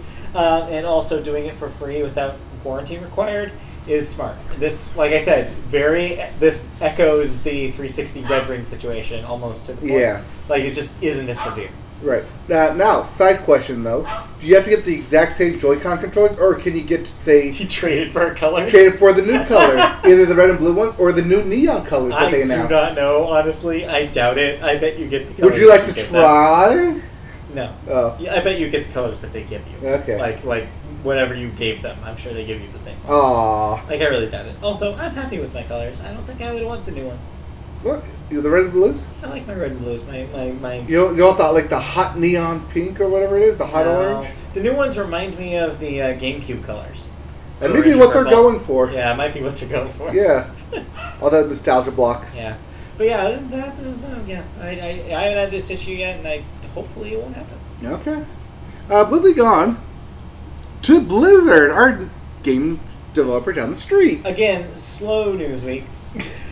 So this is the second story. Okay, in that case, can I skip this one and go to the one I actually want to talk about? Okay, what do you want to talk about? I want to talk about EA. All right, what about them? So, EA, as we've... well, let's talk about Blizzard before I get to that real quick. Blizzard Entertainment is seeing the departure of another longtime executive, Frank Pierce, who co-founded the company back when it was known as Silicon and Synapse. Yeah. He announced that he decided to move on from the developer after 28 years. Pierce shared the news in a statement published on Blizzard's website. It does not suggest he's leaving for another company. Instead, he talks about spending more time outdoors and pursuing other passions, like learning to play an instrument. It's cute. So 28 years at a company he started, and he's finally calling it quits, not getting that 30th anniversary watch or whatever.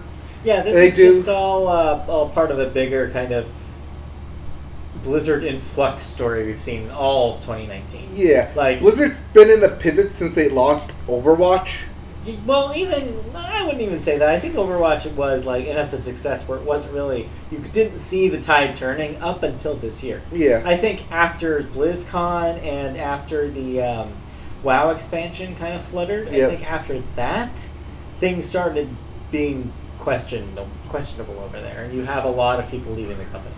Right. So yeah, it's weird. I don't know. Okay. All right. Well. But what did you want to talk about? So EA. Yeah. EA. EA. Is it EA? I don't know. Is it? No. This is your story. All right. So EA has been talking up loot boxes and saying they're not gambling. Right. Yes.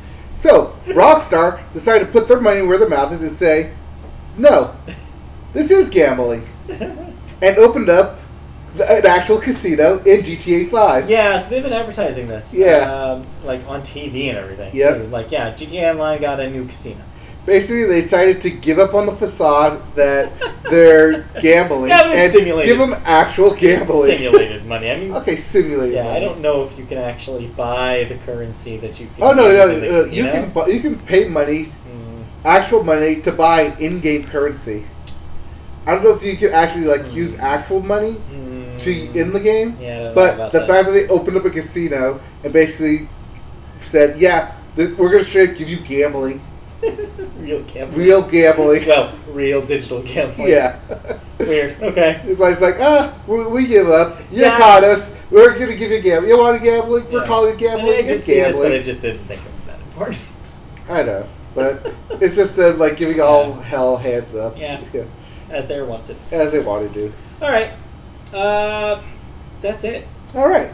Do you have any thoughts playing video games? I didn't play any video games. Okay. I played 2 games. Well, I have 2 games to talk about real quick. First up, I finally completed Kingdom Hearts 3 Critical Mode. Yes, you did. And the Critical Mode put RPG in the JRPG format. As, well, one, I played the game wrong. First off, I played the game wrong. Whoa, okay. I went through Critical Mode using only the Ultimate Weapon Keyblade. Yeah. Thinking, I got the best weapon in the game. Forgetting the fact that when I got it at the very end, it was already leveled up, and not that I had to level it up along the way. And so it was fine, but kind of put me at a disadvantage. I'd like to think, not really. Yeah. It's not, but it gave the struggle of the actual Critical Mode a lot more to it. I felt I actually died a lot more this time around. It took away the, I want to say call it cheat, but the easiness of the attraction flows that you can just call on immediately and be in your invincible mode while you kill everything. Yeah. But yeah, definitely made the game a lot harder. This is definitely not, Critical Mode is not meant for the game to be played that way. It's meant for an extra experiment for you want to play on a more challenging mode. That's not the way the game is played. Don't go into a game wanting to play on Critical Mode. But if you do... I wouldn't imagine most people would. No. But if you do go to Critical Mode, you're going to use everything. Yeah. Use those... every part of the buffalo. Every part of it. Yeah. Every part of that horse. Yeah. Use those ingredients. use the chef's stuff, use your summons, your links. Use them all. They're there for you to Atari use. links. Yeah, they're there for you to use, and they make the game a lot more fun for that challenging experience. Okay. That being said, I made me realize that I actually like Kingdom Hearts 3 a lot more than I did initially. Okay. Because I spent more time in the world. Yeah, when you really dissect it like you need to in this kind of thing, I can imagine you seeing things you missed. Yeah, not like the first time I played through where I wanted to enjoy, absorb the entire story, and then it was over. It's like, wait, that's it? But where do I go from here now? Yeah. And then going back through it, it's like, oh, I actually did enjoy a lot of this. I actually did have more to explore here. Yeah, that's good. Yeah. It's Sorry, that was very Oh, that was great. But yeah, it's definitely a nice, different type of way to play the game. I'm probably going to go, if I get the time, play through it in a normal version. Yeah. But go through it on New Game Plus, interchanging the keyblades, because that's something I realized after I beat the game and went back to get all my finishes and locks and stuff. Yeah. That, I should be using all the keyblades the entire time. Because I liked when they do the keyblade transformations. I liked when they do all this other stuff. Instead of just having the one ultimate transformation that I'm constantly trying to get to. Right. The fact that it's really an expansive game that I kind of limited myself off to because I wanted to play it just on Ultimate Keyblade mode. Okay. It's like, this game is really huge and really expansive. And I stupidly locked myself out of that for some arbitrary reason. Yeah. But it's fun. Okay. Oh, I'm glad you had a fresh take on it. Yeah. It's like playing a Kingdom Hearts game on just using Kingdom Key. It kind of sucks because you're limiting yourself to one weapon. Yeah. Even though that weapon may be good and it may be the best weapon in the game, you don't need it. You don't need it. Yeah. It gives you a lot of variety where you don't need it. Okay. But I kind of want to variety, I got the ultimate weapon before anyone else could, nerf the game and make it easier for everyone else to get. Kind of showing off to myself, and that's it. But yeah, another game I played is a mobile game. It's the Always Sunny in Philadelphia. The game goes mobile. Wait, what? It's a mobile game. It's a Always Sunny mobile game? Yeah, it's Always Sunny in Philadelphia. How is Creators made a mobile game. Is it a clicker? It's a clicker game. I called it. I knew it was a clicker. Okay, what do you do? You're trying. It's in episodic form, and you're trying to do different schemes to make more money for the bar, or to do more schemes. They do episodic where after you complete a goal, after you complete a goal or two, it does a little interlude cutscene to advance its own narrative story of that episode, and it's fun. I like that aspect because it's not like you're doing a continuous clicker where things constantly go. It actually gives you a reason to reset everything and do a new episode with new mechanics that you're trying to include into it. Okay. Sounds alright. It's fun. It takes what I would think of from a clicker game and kind of makes it interesting with the It's Always Sunny stuff. Right. There's a lot of inside jokes in it, for instance, that emotion. Oh, sure. That's not what you think it is. I bet. It isn't, but it is. But that's also one of the things that's a joke from watching the show that they put into the game that you would know. And they throw in a lot of the cameos. It's all in animated format, so everything is looks like a Bitmoji style, animation style. Right. Okay. But it's kind of fun. I'm enjoying it for now. I'm on episode 9. I don't know how far it goes, but they're gonna have their first event this upcoming Friday, so I'll be looking forward to that. But I'm enjoying this game. If you're a fan of It's Always Sunny in Philadelphia, if you're a fan of that kind of humor, play this game. It's free. You don't have to pay for it. You can if you want to. I don't recommend it. You're able to get, like I said, I got to level 9 without paying for anything. But yeah, it's fun if you like the episode, if you like the show. Do you like the show? No. Then the game is not for you. That's fine. I don't need to watch. I don't need to play it. Yeah. But yeah. All right. Oh, Oh, and lastly, I started playing Borderlands 2 So did I. in anticipation for Borderlands 3. Yeah, I don't know. We had like some simultaneous think there. Well, for me, it was free from PlayStation. Same. I'm playing the PlayStation version because I have my file on the Xbox One version. Right. But I was like, but the PlayStation 4 Pro one has the high-res texture pack. Yes. So I was like, oh, I'm gonna look at that, and it looks pretty good. Yeah, it does. It looks pretty good with the high-res textures, and I don't even have a 4K TV. I know. Right now, I'm playing on co-op with Ty. So. Oh, that's fun. Yeah. So that way, by the time the 3 comes out, we can play it together when that happens. That's the plan. Although there will be no cross-play. No. So we'll have to all pick the same. We'll have to make sure we pick the same console. To Yeah. Well, lucky for me, I have both. Yeah. Well, lucky for you have both. Yeah, lucky for me, I have both. So we'll figure it out. You'll figure that out. We'll figure it out. Depends on. There's probably other people in this household who also would like to play Borderlands 3. So yes. I will probably ask them too. Okay, sounds good. But for us to play, we all need to have PlayStation Plus. You need PlayStation Plus to do online multiplayer. So I'm good. Okay. So, all right. Well, I think that does it. I think that wraps us up. This has been actually a regular length podcast for you, listeners at home. Yes. So thank you for listening and hanging in there for the break that our live recording took about midway through. We appreciate it, and we'll be back next week for another episode, as we always are. If you want to watch us live, you can watch us live on youtube.com. Watch me do this crazy stuff right here. Yeah, watch us do this weird stuff that you're not even seeing because you're listening to the podcast version. Watch us live every Wednesday night around 6:30 p.m. Pacific. You can find us by searching Media Boat Podcast in the search bar.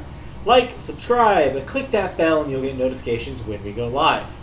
You can also listen to the audio version of the podcast on Apple Podcasts or wherever fine place you get your podcasts delivered to you.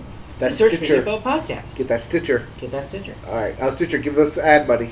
Yeah. Because we mentioned you. Please. And you can also find us on social media. We're on accounts such as Twitter, @MediaBoatcast, where we're at there.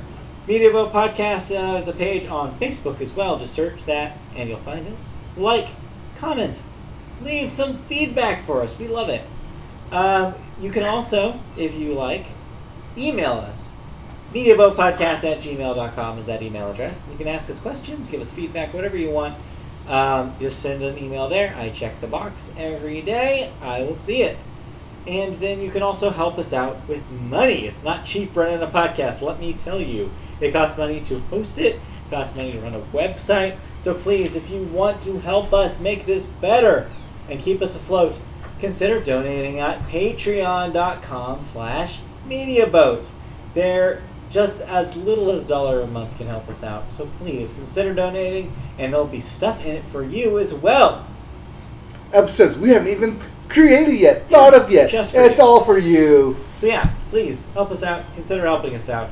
And then lastly, when we're playing some video games, I don't know what we'll play next, but something, I'm sure. It's at twitch.tv/MediaBoat. So check us out there as well. And that will do it. So we'll be back next week with another exciting episode of the Media Boat Podcast. For now, take some rest. Yep.